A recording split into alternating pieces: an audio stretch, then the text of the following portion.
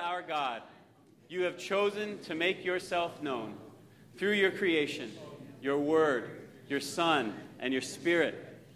Now reveal your glory to us and through us, the church. Speak to us, lead us, form us, lead us. Teach us today how to love as Jesus loves, to welcome the stranger, heal the sick, and care for the poor, to bear good news, build bridges, and bring your people home. For Christ in us is the hope of glory. May your perfect will prevail in us this day. In the name of the Father, Son, and Holy Spirit, amen. So today we're continuing with our series called Prophets, Priests, and Healers, and I am blessed that I get to speak with you today. Jeff's telling me that we want to straighten this thing out, because for some of you who are, I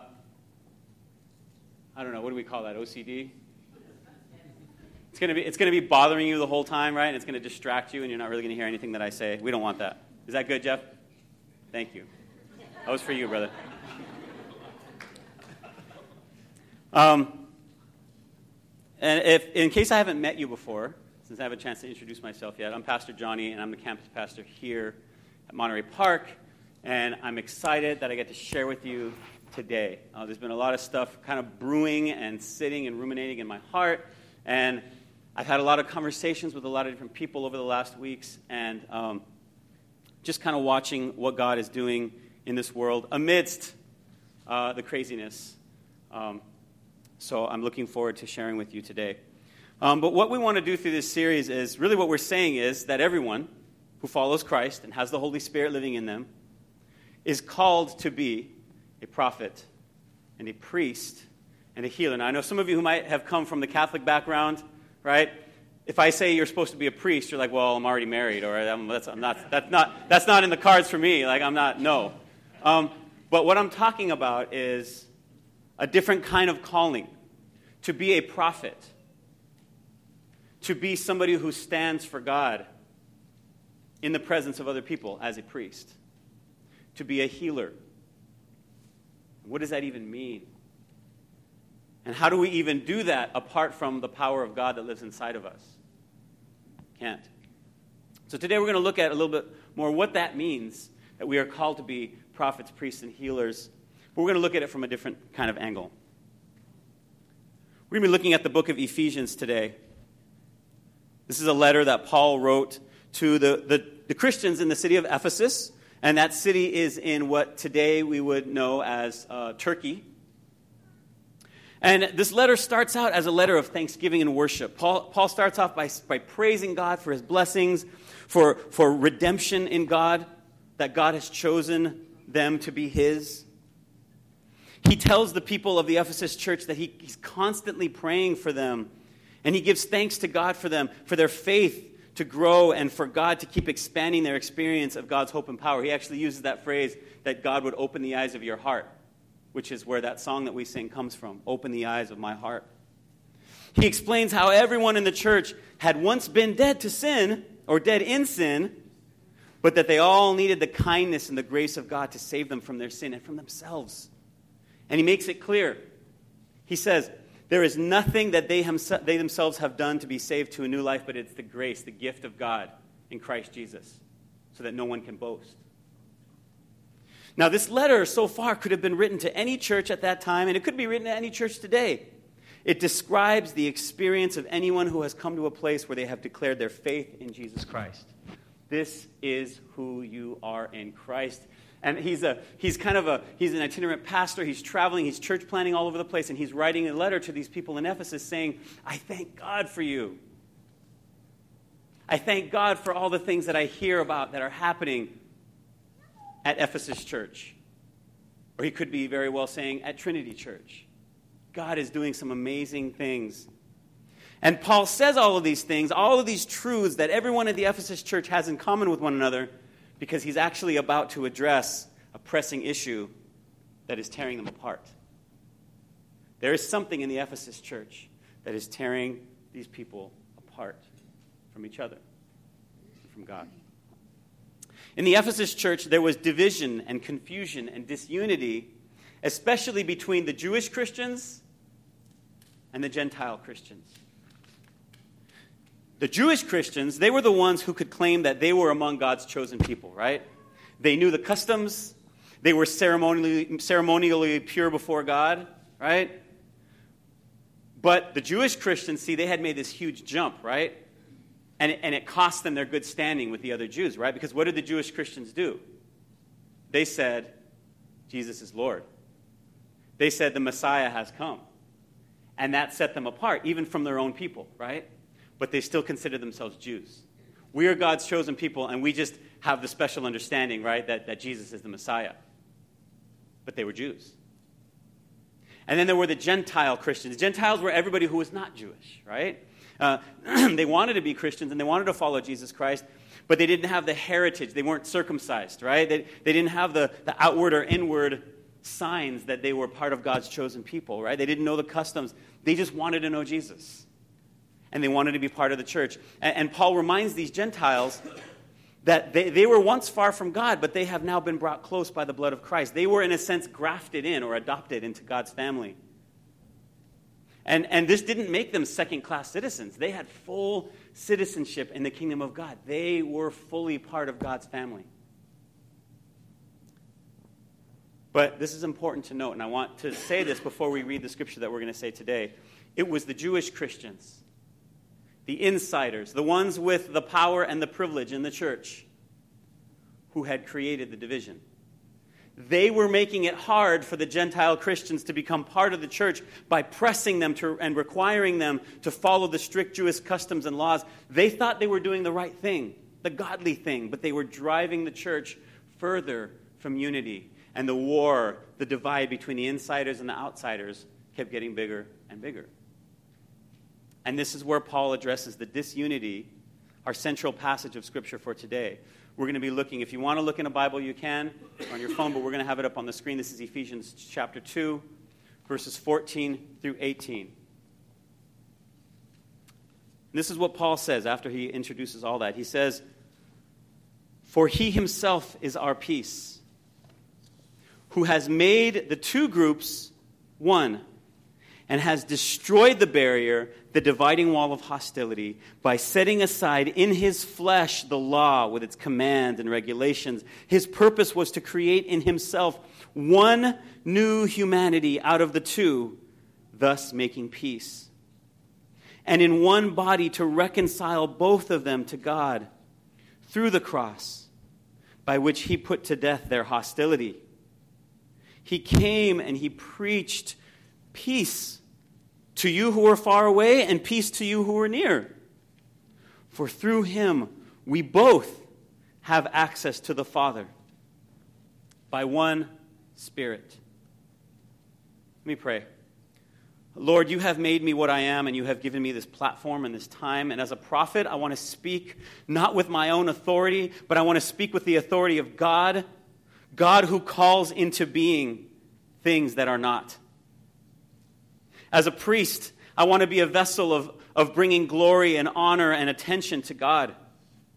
And as a healer, I want to speak life into death, hope into despair, light into darkness, and oneness into brokenness. Amen. You know, in Paul's words to the church of Ephesus, he is speaking unity to this fractured body. They are a fractured body. He says, "For he himself is our peace," referring to Jesus Christ. Jesus Christ is our peace, who has made the two groups one and has destroyed the barrier, the dividing wall of hostility by setting aside in his flesh the law with its commands and regulations.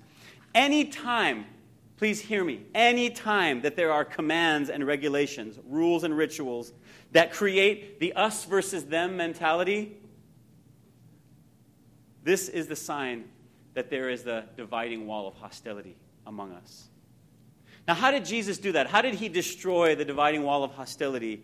By setting aside, it says, he set aside in his flesh the law with its commands and regulations. What does that mean? It's talking about the crucifixion and the death of Jesus.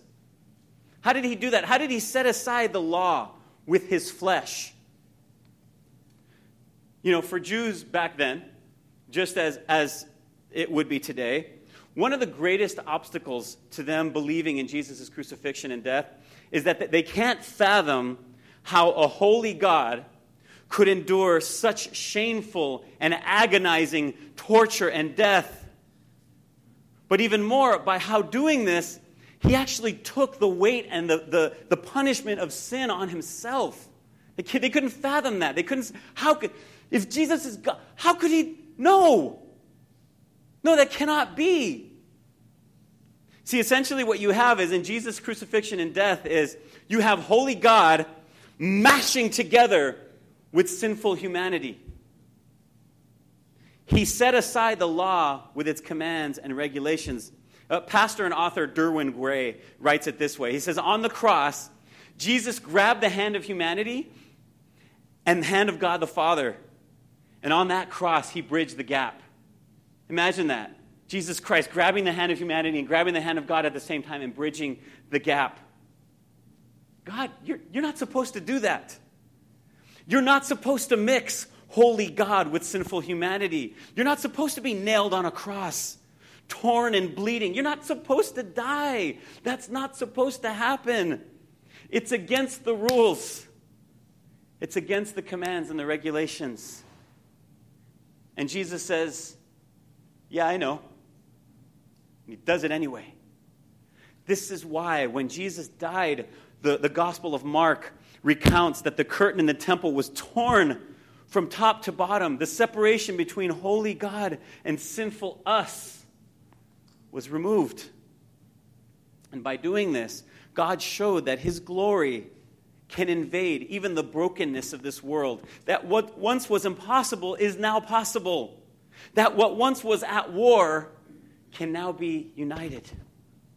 He himself is our peace. His purpose, it continues, was to create in himself one new humanity out of the two. These two warring groups, right? Or these two separate things. One new humanity out of the two, thus making peace, and in one body to reconcile both of them to God through the cross, by which he put to death their hostility. There is no more hostility, Jesus says. It's been put to death. By breaking the rules and mixing the holy with the profane, God has united what was once separated. Amen? And if humanity can be made one with God, he could definitely make them, the Christian Jews and the Christian Gentiles, one with each other. If God and humanity can be made one, he could bridge the gap between us and our differences, right? Now, that all sounds nice, but what does that have to do with us sitting here today at Trinity Church in 2017 with all the crazy things we see happening in our world today? What does that mean for us? Now, for the church in Ephesus, that main dividing wall came in the form of the Jews versus the Gentiles, right? The insiders versus the outsiders, the long-timers versus the newcomers. The Johnnies come lately, right? Oh, you guys you're not the people. You don't know. We're the in people. You guys are just you just came along, right? You're just trying to kind of get in here, but you're not us. You're not one of us. Today we don't have to look very far, do we, to see those dividing walls of hostility everywhere. Sometimes we create walls of hostility for no good reason, right? Last week at our kid ministry lunch that we had for all the parents, I took a quick poll of those who love pineapple and ham on their pizza and those who believe that pineapple and ham is an abomination. And I got to tell you, the room was pretty divided. I thought a war was going to break out right there, because people feel pretty strongly about it. I've seen posts on social media. I've seen people just calling people out. You're disgusting. Shut up. Get out of here with that business. We do this over allegiances too, don't we? My brother Abner here told me that he has a blue front door at his house. You want to know why he has a blue front door? Ask me. Why does Abner have a blue front door? He is a Bruin. UCLA alum, right? And so he opposes. How many UCLA people do we have here? Any Trojan fans here? Abner, my brother here, he opposes any of the colors of his rival. No part of his house is red. He has a blue car. I don't think that was by accident. He does not own a single piece of red clothing. Now, these are things I know. I know when when game time comes around, and the Trojans go against the Bruins, that these things matter. But in the big picture, right? These things don't matter. And I think most people can recognize that, right? Most of us, except for game day, can put these things aside and say, it doesn't matter. But then there are these dividing walls that we see of hostility that really do lead to rage and hatred and violence and even death. Right? This past week, we saw once again the ugliness of racism rear its head. And tragically, the life of one promising young woman was lost, and many more people were injured. Seriously. And yes, racism is ugly and unacceptable, and it's a result of sin, the brokenness that we see in the world. But the fact is that this wall of hostility doesn't have to be there. People choose to have these hateful thoughts. And then these thoughts turn into actions and words. They choose to have these thoughts. And yes, I am 100% certain, and I say this with a broken heart, I say this with 100% certainty, that some of those who were out marching, carrying torches and waving Nazi flags and wearing swastikas were also in church somewhere that following Sunday. I am positive. How? And this ugliness is nothing new. Racism and hatred and oppression, it's been around for a long time, right? But racism is only one type of the dividing wall of hostility that we see, isn't it? In our country alone, there are dividing walls of hostility over women's rights, over health care solutions, over immigration, over education, over marriage equality, just to name a few. Am I right? And those things have infiltrated the church too. And it's important that we identify what those things are, those things that create those dividing walls of hostility, right? We need to call those things out. God's holy people, we're still in the world, right? We still have thoughts and opinions about what we see around us. I am sure, I'm positive that in this room, we have a variety of views on all the issues that I just mentioned. I have very strong views myself.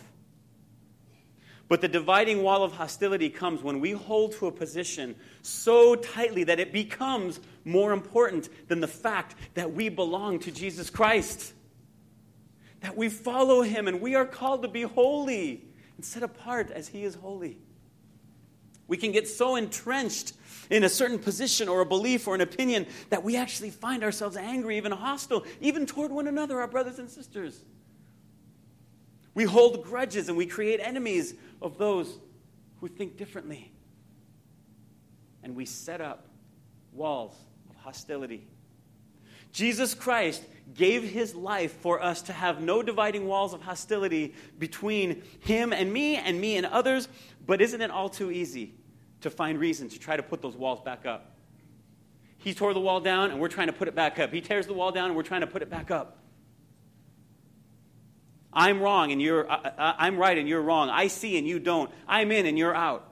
Or if you're in, then I'm out because I don't want to change. If we're being honest, there are different kinds of dividing walls of hostility right here in this room that separate us from each other.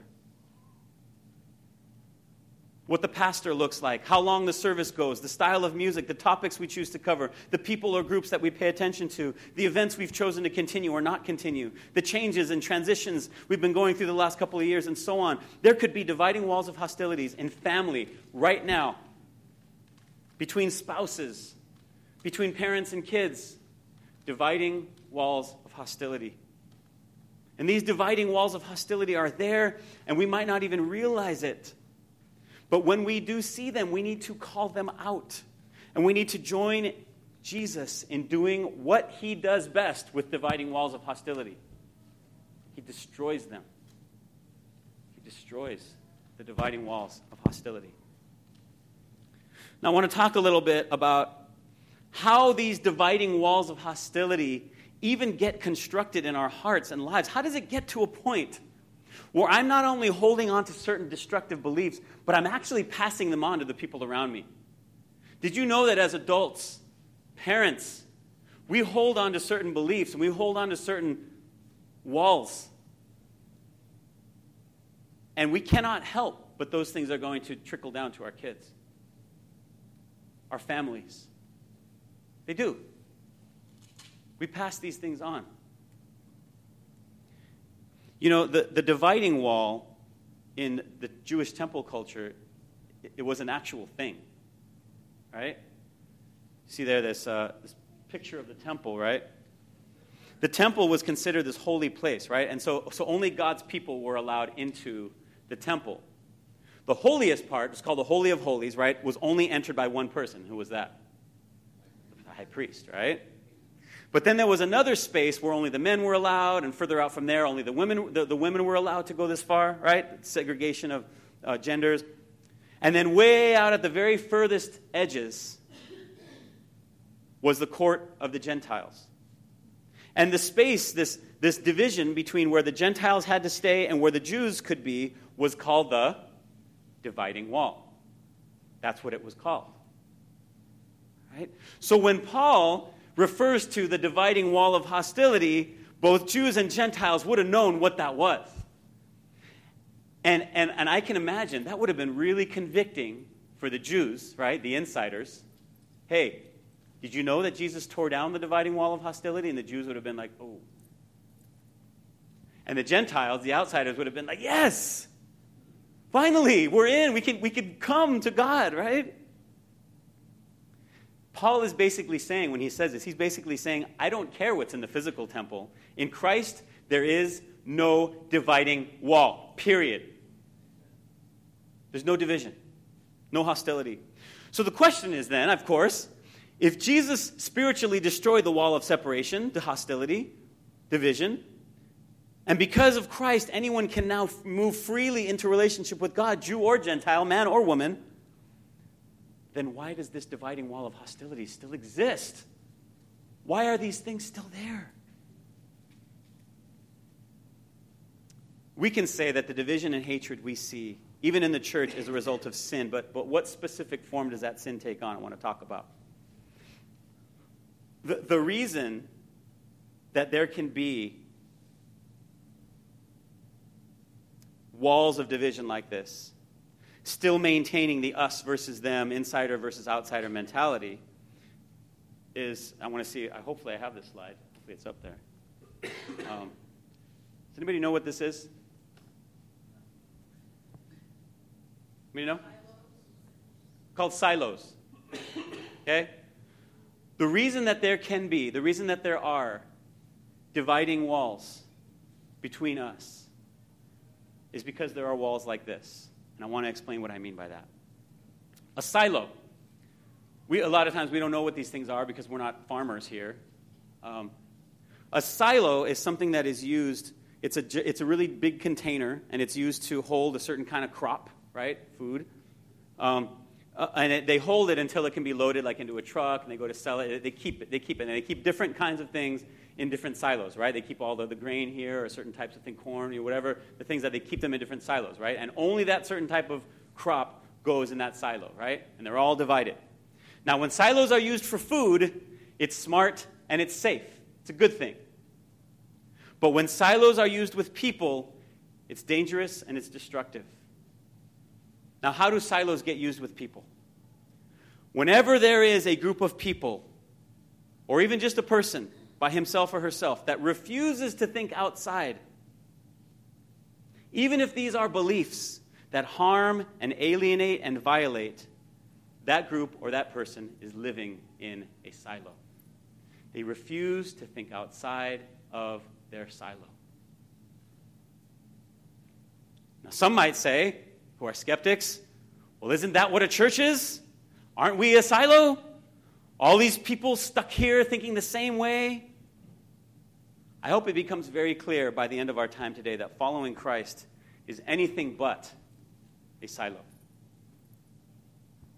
See, silo mentality is what makes people think that it's okay to march through any streets waving flags that represent the murder of millions of people. That's what silo mentality leads people to do.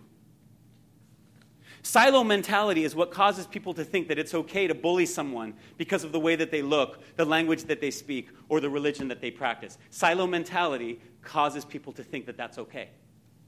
Silo mentality is what makes a gang think that it's okay to perpetuate a cycle of bloodshed and crime, all in the name of honor and territory. Silo mentality. See, we can identify these things as wrong, but my question is, can we identify the ways that we have allowed this mentality to creep into the church? Either into this congregation or just the church in general. Silo mentalities. Can we identify the ways that we have allowed this mentality to creep into our lives? To creep into our families? You know, we tend to want to think this way, don't we? Why? Well, we like to be surrounded by people who agree with us, don't we? We like to be surrounded by people who are going to affirm and confirm what we think. How many of you intentionally get into conversations with people who disagree with you unless you just love to argue? We tend to want to stay the way we are. We tend to not want to change. The thing is, Jesus Christ is always calling us to grow and to change. The way of the disciple of Christ is one of progress and of movement, of moving forward, of moving toward God's holiness. This is not just for us, this is for everyone.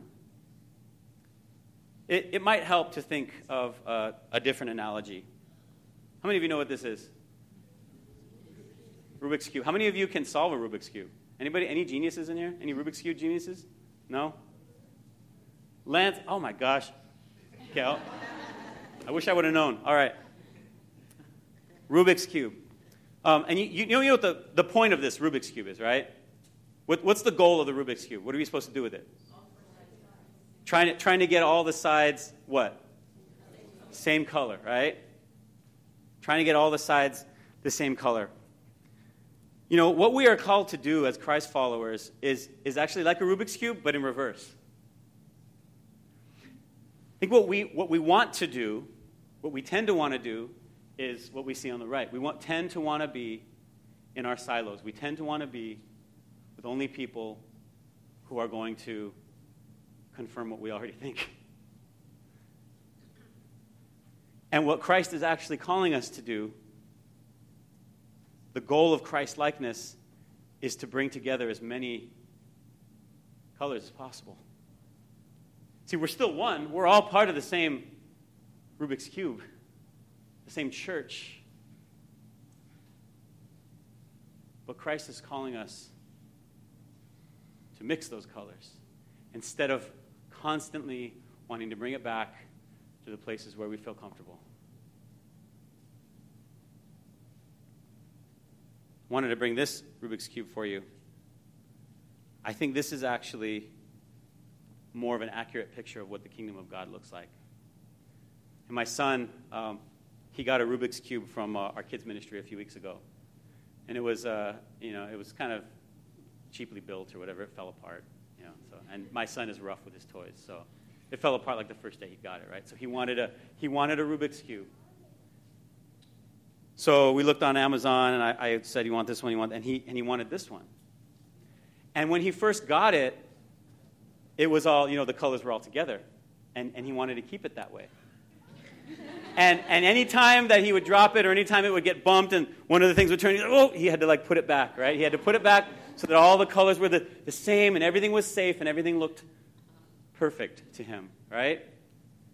And he wouldn't let it be touched. And then over time, he realized that's not the point of a Rubik's Cube. The Rubik's Cube is all of the many colors. And even if he could, which he can't, solve this, the goal is that you're going to mix it all up again. And finally he came to me and I said, hey buddy, why did you decide to mix it all up? He said, because it's more beautiful this way.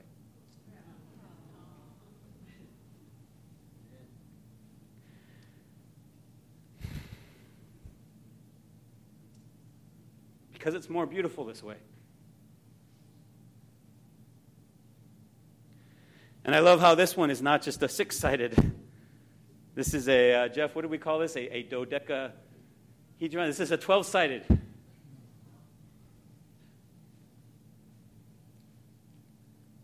My 4-year-old son gets it. It's more beautiful this way. This is not just my crazy idea. This is God's revelation. You see this in Revelation chapter 7. This vision that God gives to John. He sees this vision of heaven, and he says, after this I looked, and there before me was a great multitude that no one could count, from every nation, tribe, people, language, standing before the throne and before the Lamb, and they were wearing white robes, and they were holding palm branches in their hands, and they cried out in a loud voice, salvation belongs to our Lord, who sits on the throne, and to the Lamb.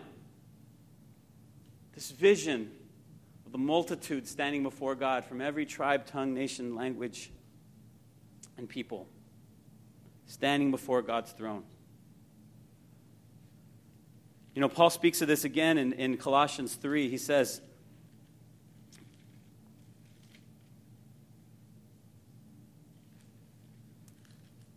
this, it's actually Colossians 1. For God was pleased to have all his fullness dwell in Christ, and through him to reconcile to himself all things, whether things on earth or things in heaven, by making peace through his blood shed on the cross. Once you were alienated from God, and you were enemies in your minds because of your evil behavior, but now he has reconciled you by Christ's physical body through death to present you holy in his sight, without blemish and free from accusation. He gave his life to reconcile us to him and to one another. So what do we do? Once we recognize that we have created an us versus them dividing wall of hostility, or even maybe if we have not intentionally created it, but we have allowed it to settle in our lives, in our families, in our church, what do we do? What do we do when we identify that silo in our lives? I believe that Christ is calling us to become two things. I want to show this to you. This is actually an idea that I got from another pastor when he prayed, may we be silo smashers and bridge builders in the kingdom of God. Silo smashers and bridge builders. See, the first thing that we need to do when we recognize that we have these silos, these things that keep us divided, we need to smash those silos. We need to bust the silo. Just like Paul says that Jesus Christ destroyed the dividing wall of hostility, we need to destroy those walls within ourselves too, either in our own beings or in the midst of the body of Christ. Oh, but what if there are other people in that silo? People who are enjoying the comfort of other silo-minded folk. Well, you can let them know.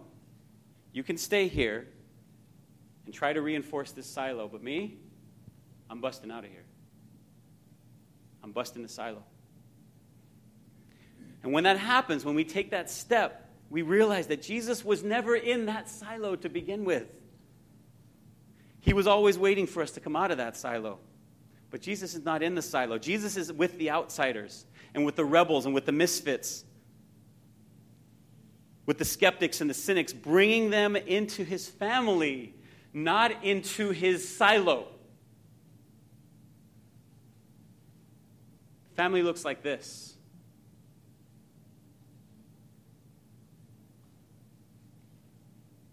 His family is bigger than we often realize, right?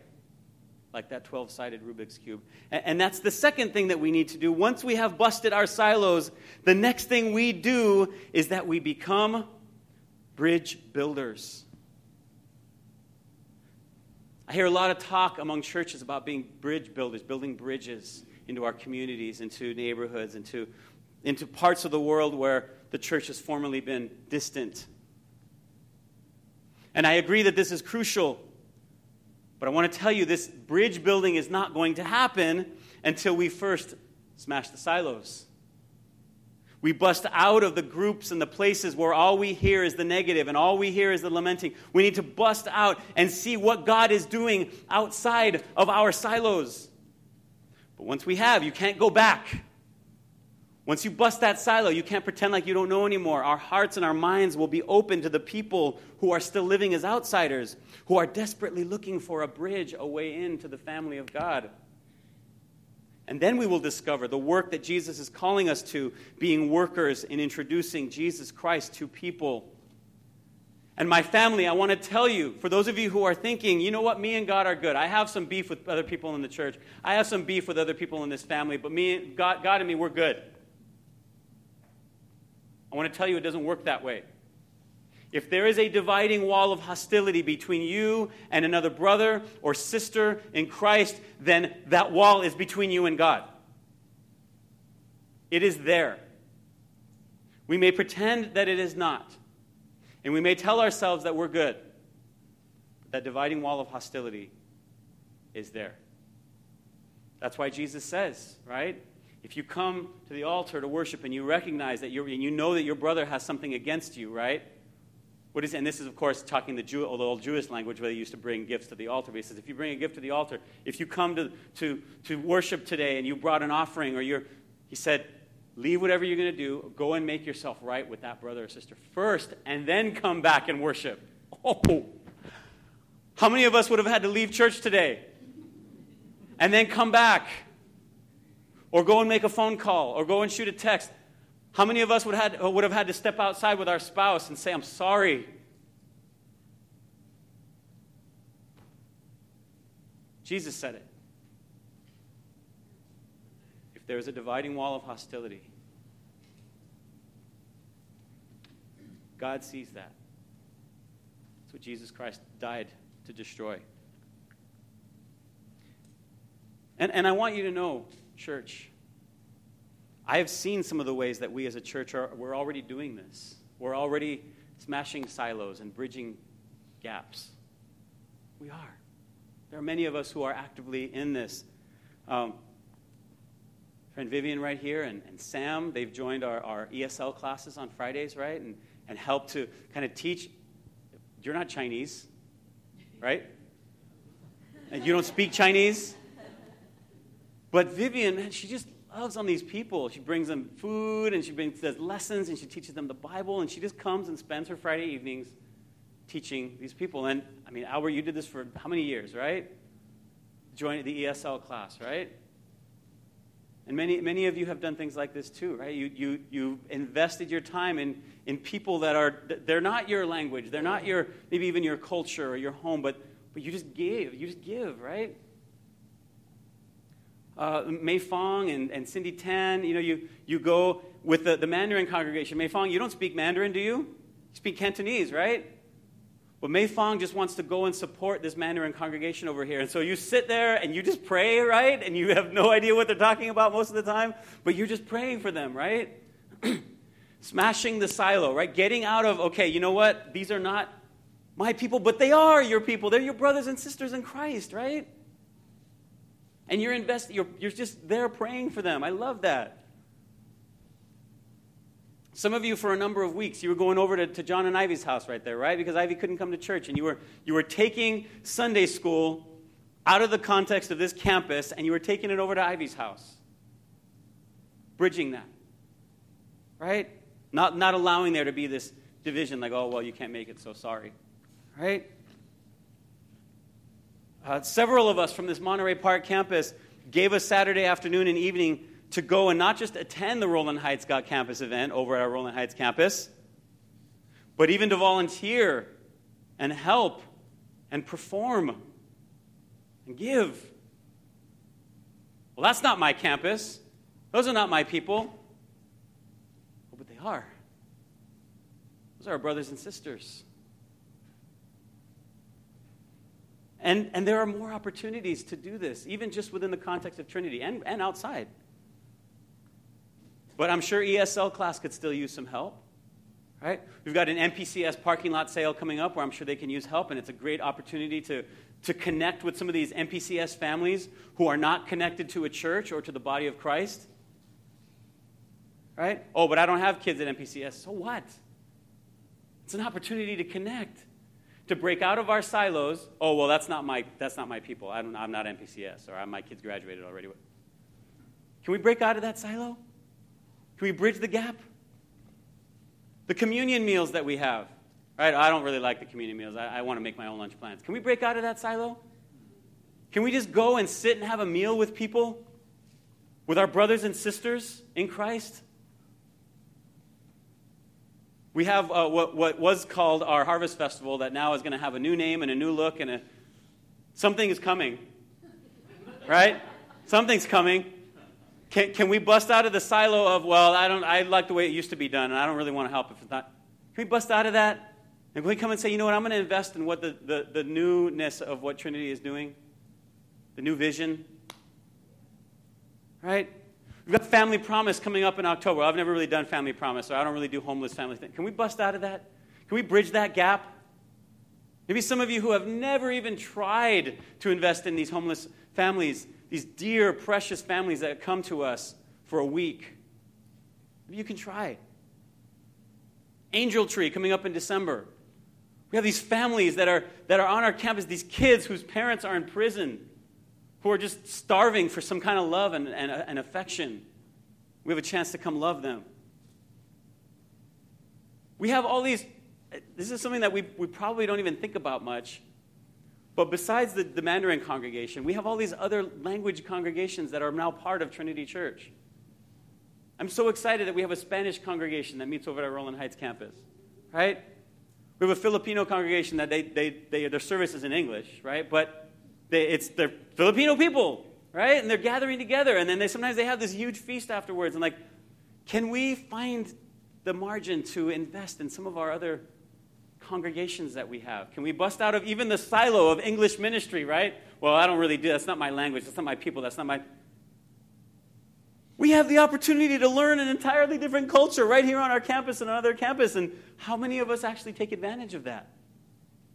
Can we bust the silo and bridge the gap that keeps us divided? What if all it took was smashing those silos and building bridges, and suddenly you find yourself living a new adventure? What if? And this is what Jesus did, and this is what Paul means when he says in Ephesians 2:17, at the end of that passage that we read, he says this: He came and he preached peace to you who were far away and peace to those who were near. For through him we all have access to the Father by one Spirit. Peace to those who were far away. Jesus is all about bringing in those who were far away, calling to the family those who thought they could never fit. But he was also preaching peace to those who were near. Jesus is about working alongside of those of us who are already in the family, calling us to do the work of silo smashing and bridge building. And why do we do this?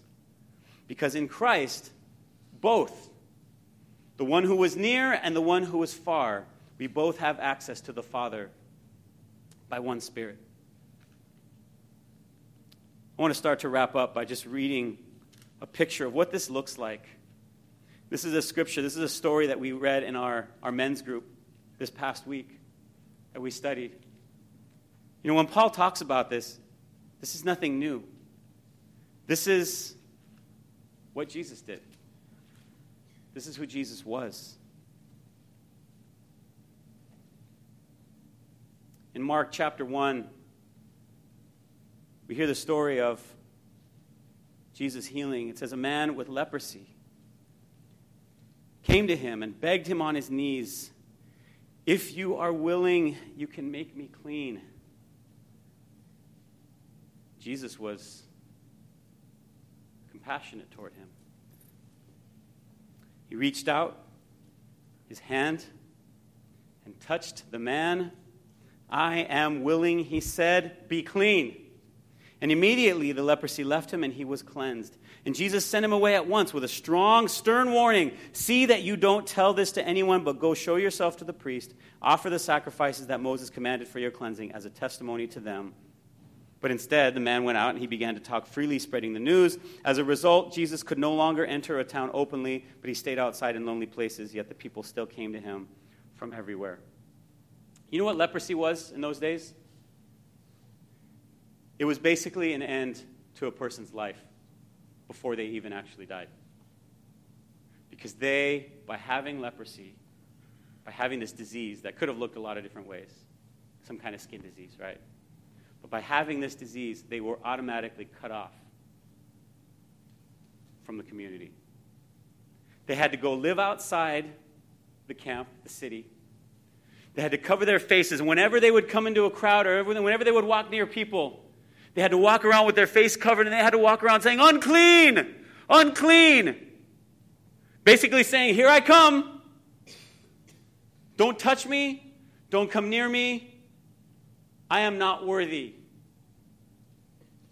Dead man walking. Basically what they were saying. So imagine how radical this scene is, where Jesus is healing people.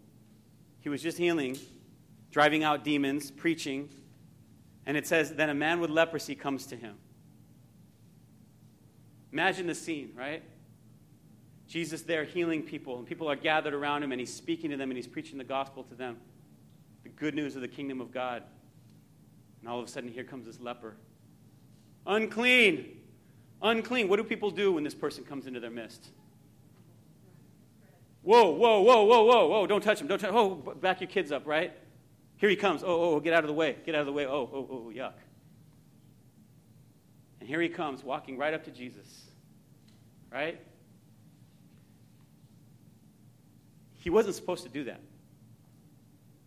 But even more so, Jesus wasn't supposed to do what he did. What did Jesus do? He walks up to him. The leper walks up to him, says, if you are willing, you can make me clean. He doesn't even say heal. He doesn't even say take this away. He says, can you make me clean, please? Can you make me right again? I'm starving. Nobody's touched me for who knows how long. Right? He walks up to Jesus. And then Jesus smashes the silo. He smashes the wall of division. He reaches out. And he touches this leper. You weren't supposed to do that. That was against the rules. That was against the regulations and the commands. You were not supposed to reach out and touch the leper. But Jesus reaches out and he touches the leper and he heals him. He makes him clean. I want you to notice he tells him, go and tell the priest. Do you know why he tells him to go and tell the priest first? The priest in those days was the one who could say, you are ready to come back into right relationship with the community. When someone comes into our midst and they are hungry for God and they are ready and they have experienced the healing touch of Jesus Christ, we, the royal priesthood, have the opportunity to either tell them, welcome, brother. The healer has healed you. There's no more separation between us. Or, if we still have those dividing walls of separation and hostility in our hearts, we will look at that person and say, you don't fit. You don't belong here. Do you realize the power that we have as the royal priesthood, the family of God?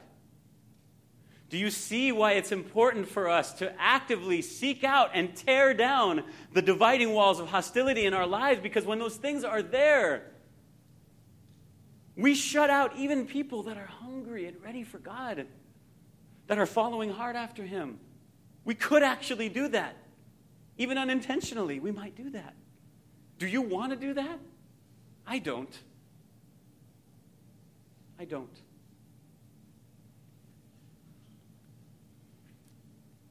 You know what's amazing is that Paul, he's writing his letter to the Ephesians. He was writing from prison.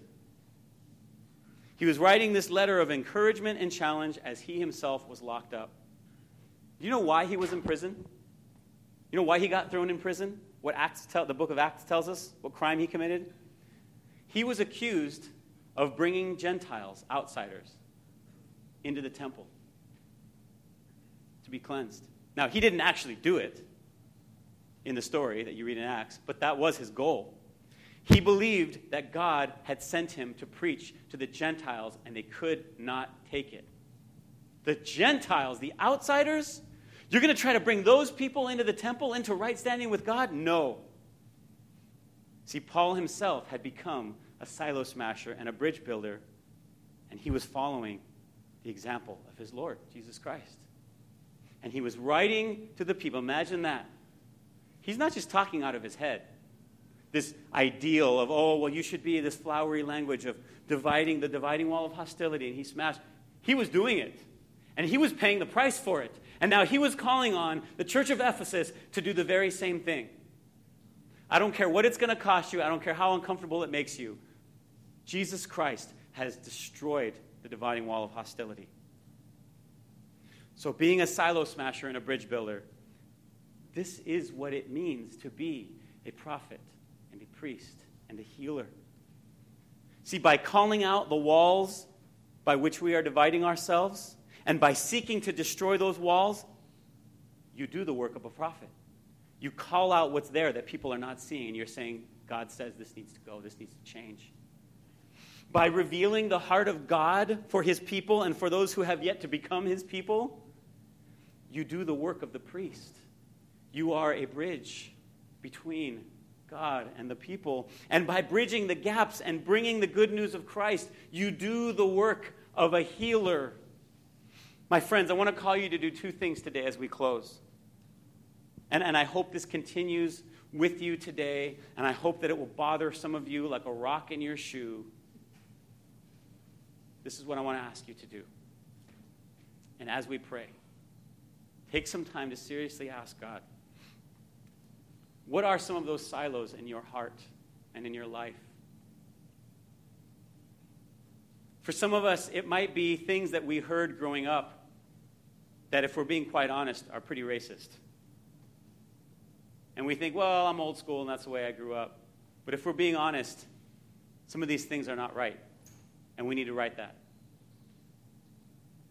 If we're being honest, some things that we hold against each other, that we refuse to let go of, grudges, offenses, and we are allowing these things to come in, and we get together with other people and we say, yeah, did you see that? Yeah, with their hand. And the grumbling continues, right? We love to talk about that person that we love to hate, right? We love to just get angry at them, and we love to say things about them because, oh, did you see what they did? Did you see, yeah, they did it again. Oh, why I oughta, right? What are those silos for you? And ask God for help. God, help me. Destroy these things. I know you've destroyed the dividing wall of hostility, but these things still remain in me. Will you destroy them in me?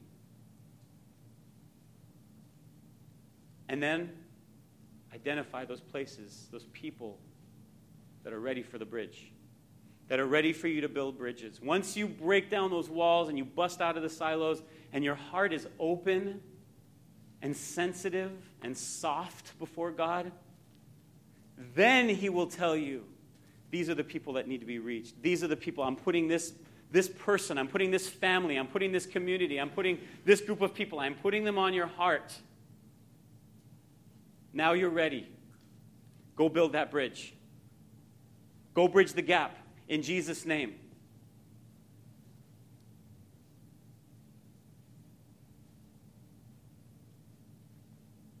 Are we ready today, church?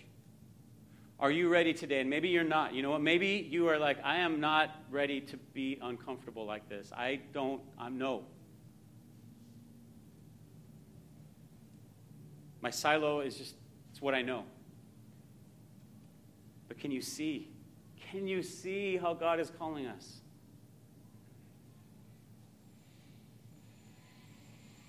You know, as I've been watching the news this past week and watching the fights and the debates and the comment sections of Facebook and YouTube, and I mean, just the anger that's coming out. And a lot of it is justified. It's ugly. Just ugly. What I've realized over and over again, is that whether it's on the side of the haters or the ones who are fighting the hatred, whether it's on the side of the ones who are right or the ones who are wrong,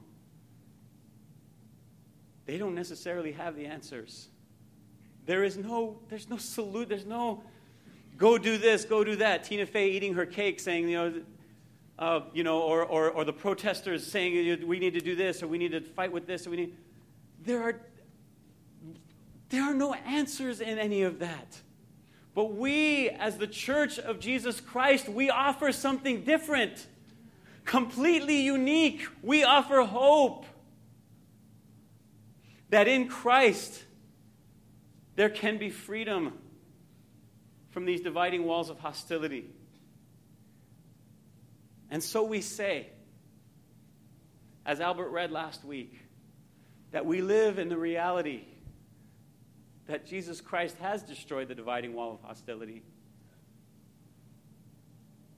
But we still long for the day when we actually will see that happen in heaven.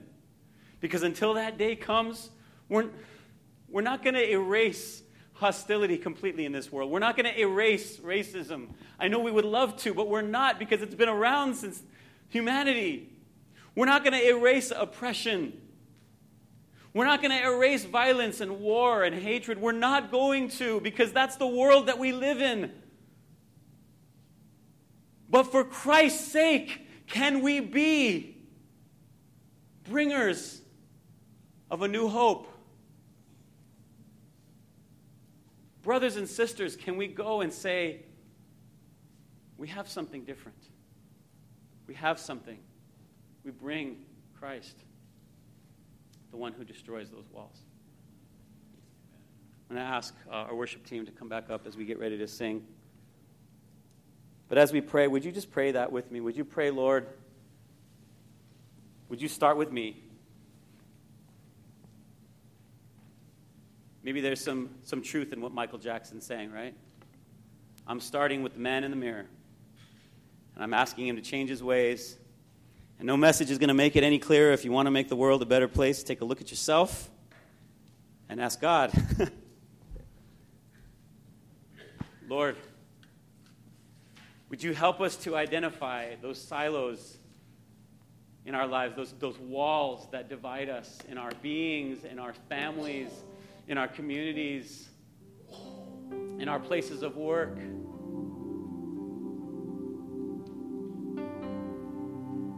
In our cities, between languages, between cultures. Lord, help us to identify those things that we've kind of just been holding on to for a long time. Maybe messages or things that we heard growing up.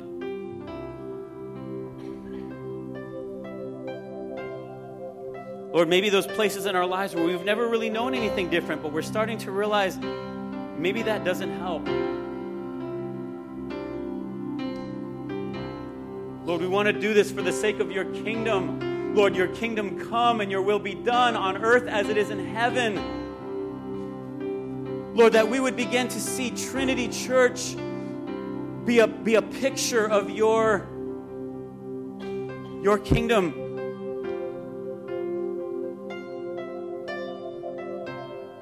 Lord, and maybe you're getting us ready for something, God.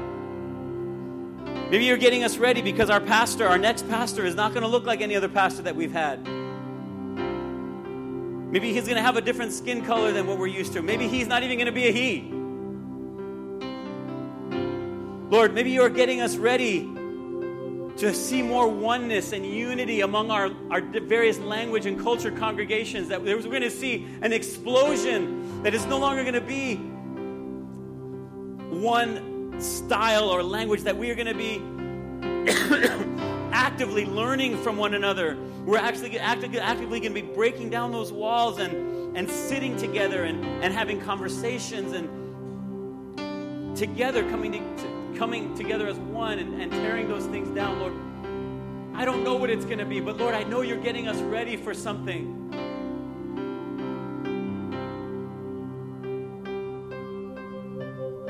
Prepare our hearts, Lord. Prepare our minds.